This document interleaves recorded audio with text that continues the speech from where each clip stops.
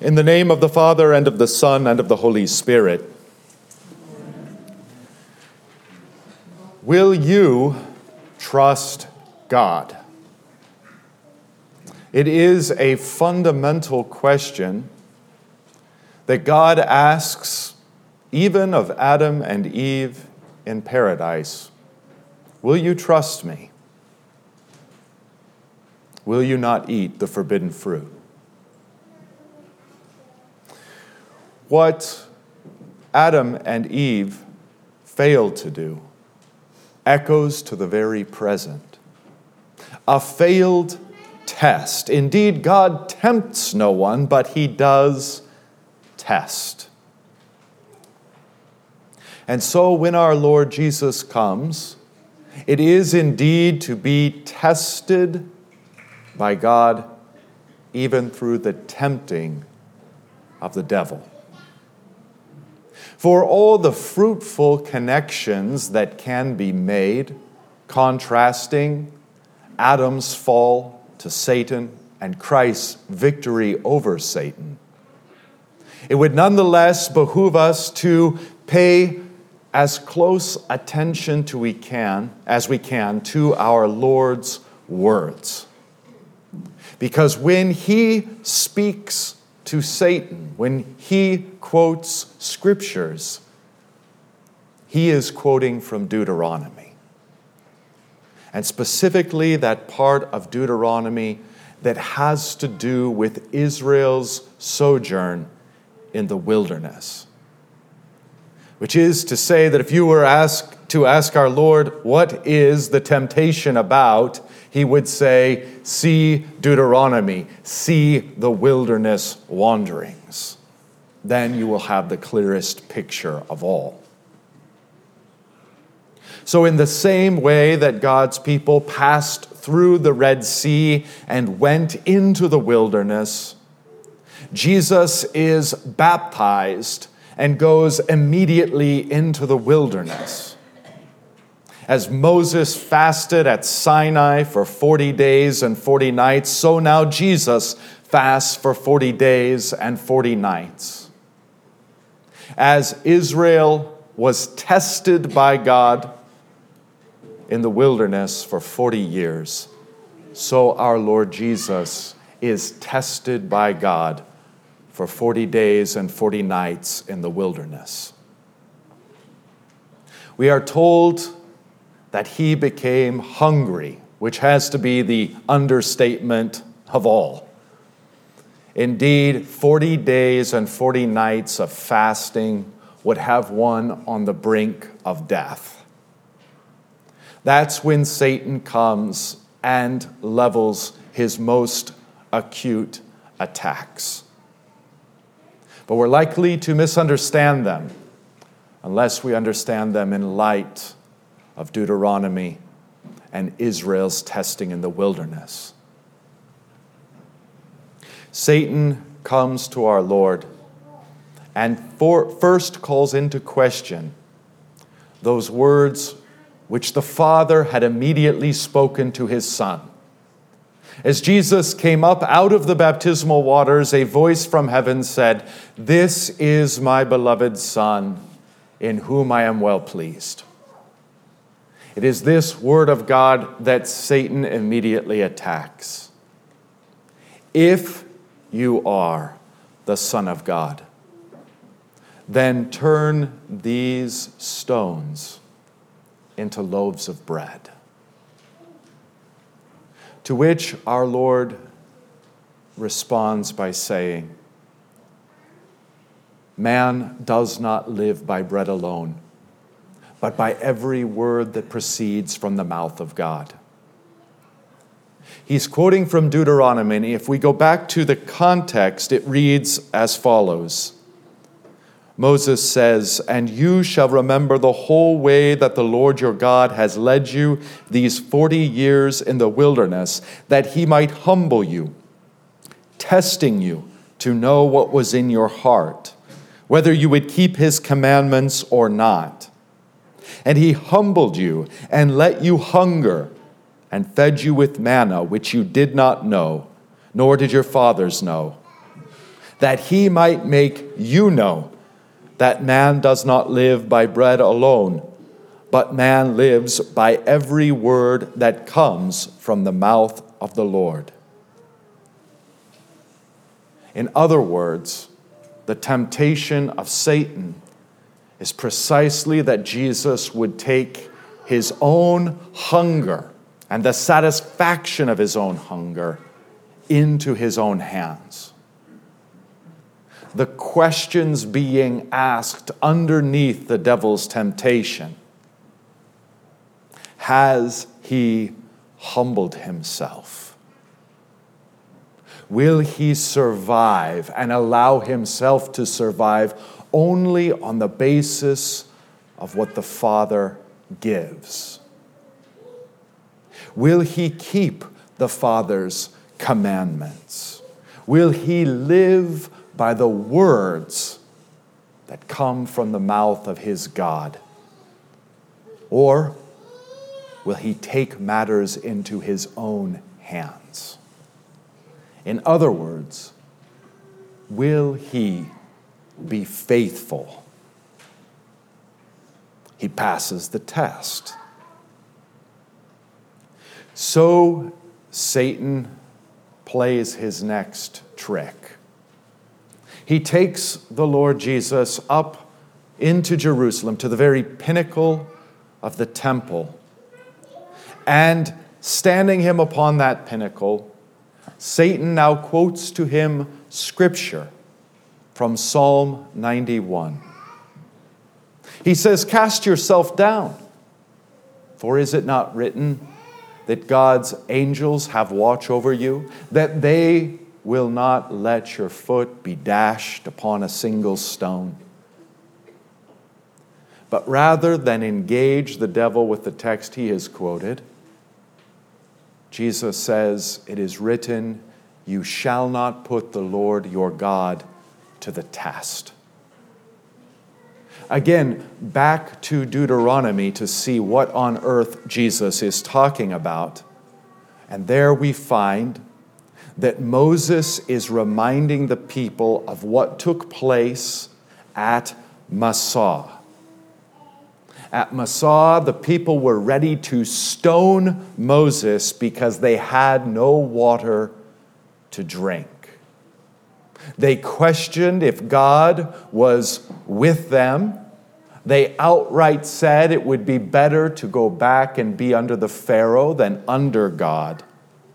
At this place called Massah, which actually in Hebrew means testing, not only did they fail the test, but they turned the test and put it back onto God. Let him prove to us that he's with us. Let him prove to us if he's truly good or not. Thus Moses reminds the people, saying, "Do not put the Lord your God to the test as you did at Massah." And now we see precisely what our Lord sees. That he was being tempted by the devil to turn this from God's testing of his Son to the Son testing his Father, leaping from the temple to see if the Father would in fact spare him. The questions underlying the temptation: would Jesus also put God to the test? Would he now try to force God's hand? Or would he trust God? He passed the test. And so Satan moves on to his final of the three greatest temptations. He takes Jesus to an exceedingly high mountain, and he shows him all the kingdoms of the world and their glory. And he says to him, "All these will be yours if only you fall down at my feet and worship me." Jesus finally addresses Satan directly. "Be gone from me, Satan," he says. "For it is written, you shall worship the Lord your God, and him only shall you serve." Again, quoting from Deuteronomy, so back to Deuteronomy we go, and here is the larger context. Moses writes, "It is the Lord your God you shall fear. Him you shall serve, and by his name you shall swear. You shall not go after other gods, the gods of the peoples who are around you. For the Lord your God in your midst is a jealous God, lest the anger of the Lord your God be kindled against you, and he destroy you from off the face of the earth." In other words, we can see precisely what Satan now offers Jesus. "Let me be your God." No more testing, no more fasting, no more suffering, no passion, and certainly no cross. Just bend the knee to me, and I will be your God. I will be your Father, and I will give to you all the nations of the earth. Is that not why you came? I'll give it all to you pain-free right now. And so the questions underlying are very simple. Would Jesus turn from his Father to this other God? Would he be faithful? He passed the test. The devil then flees, and what the Lord trusted comes to fruition. No sooner does the devil depart from him, and his true God and Father sends his angels, ministering spirits, who care for Jesus.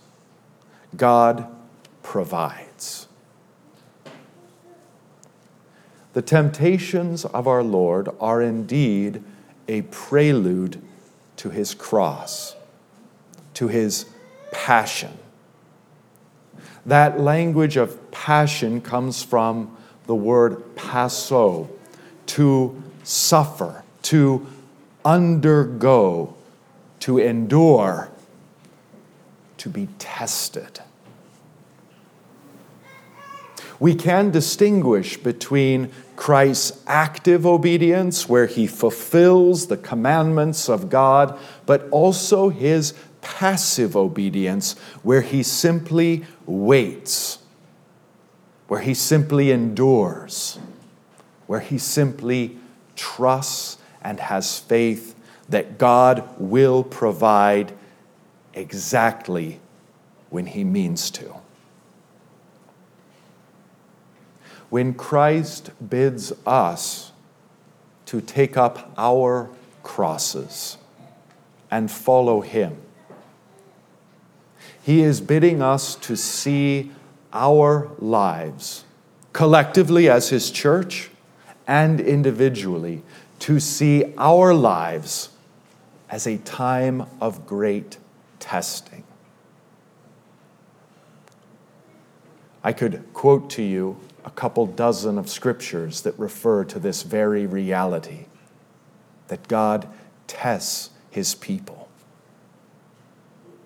How differently would you see your life here in this congregation and in the larger church, or your life and the particular struggles that you are going through, if you saw it as a test? Because that's precisely what it is. Probably the first thought we have when we think of our lives as a test is we think how dreadfully we failed. How completely, how thoroughly, how embarrassingly. Indeed, it's our own unfaithfulness that we don't see the challenges to which we've been subjected as tests. Rather, we see them as opportunities to greedily take solutions into our own hands that aren't ours to take. Or in our anger and wrath and frustration and egotism, we reverse it all and put God to the test and become angry and wrathful at Him, making demands upon the Almighty as if we were the Almighty. Or we sell our souls painfully cheap to whatever God will offer the quick, easy, painless solution. In this, then, we see the wonderful strength, the blessed and glorious grace that our Lord Jesus Christ passes all tests for us.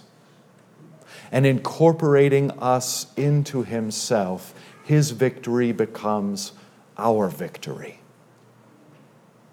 His crushing of the serpent's head becomes our crushing of the serpent's head. His perfect active and passive obedience are what the Father sees when the Father looks down upon you and sees you baptized into Christ, clothed in Christ, His true Israel, because you have been made one with His true Israel, His true Son, our Savior Jesus. But so also, our Lord teaches us what it means to be tested and what it means to be faithful. Indeed, once we have done what the Lord has commanded us to do, once we have done what the Lord has given us to do, and yet we are still suffering, we are still waiting upon the Lord, let us learn from our Master to not take matters into our own hands, but to simply wait, and in due time the Lord will provide. When it seems as though God does not care, as if God is not hearing, as if we should have every right to put Him to the test, let us instead turn to the way of our Master and in humility refuse to put God to the test, but submit ourselves to the path, to the cross that He has chosen for us. And rather than turn to whatever God will grant us quick and easy comfort at the cost of our everlasting soul, let us turn to our Master and have His God as our God, the one true God. Then we will see that He sends tests and trials upon us, not because He hates us, but because He loves us, because He is calling us to be more than what we by nature are. He loves us, and therefore He is not satisfied with us as we are, but He desires to conform us ever more greatly into the image and identity of His own beloved Son. So then, we are given eyes to see that the trials and testings are not curses, but rather blessings. Indeed, that is exactly the way James takes it in his epistle. Blessed is the man who remains steadfast under trial, for when he has stood the test, he will receive the crown of life, which God has promised to those who love Him. Indeed, God tests you because He loves you.